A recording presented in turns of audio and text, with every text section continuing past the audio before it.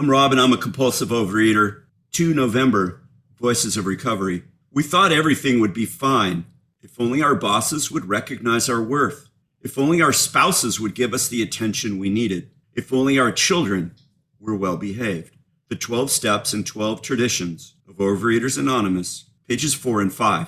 As the mother of 2 small children, I easily become trapped into thinking that my children's behavior determines my happiness. When I read this passage one evening, I realized how much this kind of thinking resembled the way I viewed food and its effects 9 years ago. I used to think I would be happier if I could lose weight or stop purging. During my years in OA, I've realized that the key to my peace, not necessarily my happiness, lies in turning my life over to my higher power one day at a time. When I do this, the burden of trying to fix the problem leaves me. My years of abstinence prove to me that my higher power will hold me and direct me toward action or inaction to help me do his will or her will. For today, my children are in your hands, higher power, as is my compulsive eating.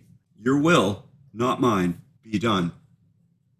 Thank you. Hi, everyone. I'm Stacey, compulsive overeater. And I really related a lot to this reading because, of course, anyone with children would understand this, right?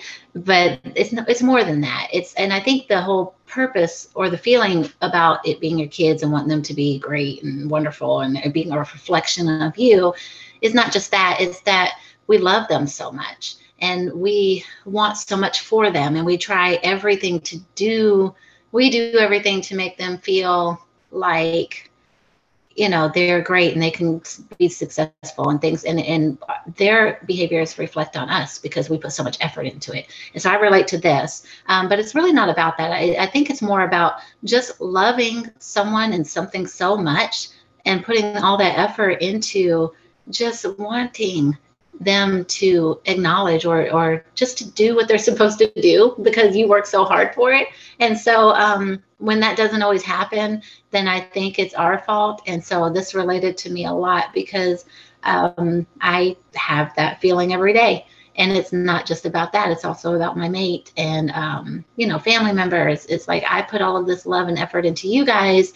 Why are you not doing what you're supposed to do? And now I'm upset, and then it's their fault. I'm going to go react with eating. And was my normal process. And I'm learning that I don't have control over that stuff. And it's not up to me how they're going to do. We put our effort, we put our love, we put our everything into this and wanting something back so badly that I think I am just devastated when it doesn't go right for the day. And that has happened so much, so often, and especially more recently through my journey towards recovery.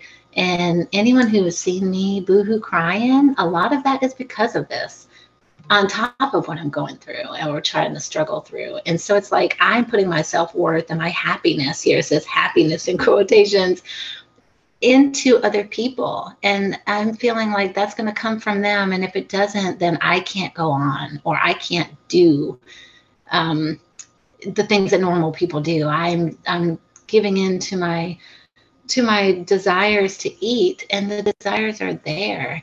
So I don't know if I'm making any sense, but I think that this reading is just about loving so deeply.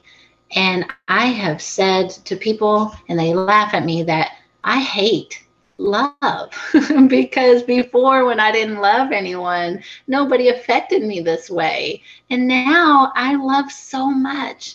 And I'm so sad if somebody's having a bad day. I'm miserable. And I allow myself to not make choices. I allow myself to just do whatever my body is telling me I want to do. And that's no way to live. It's not good for the people I love. It's not good for me. And I love these people in my life. That's why I think we put so much into them. So I do hate love, but I would not give it away for anything else. So I love my family. I love my children. I love my higher power, who is the only thing that has gotten me to realize that it's not about me. even though I so badly want it to be. So I'm still on that back and forth venture. But yeah, so my rambling just is saying that I really relate to this reading. And I think that it doesn't have to be about us. It is our higher power that's going to help us to get through it. And that's my share. Thank you.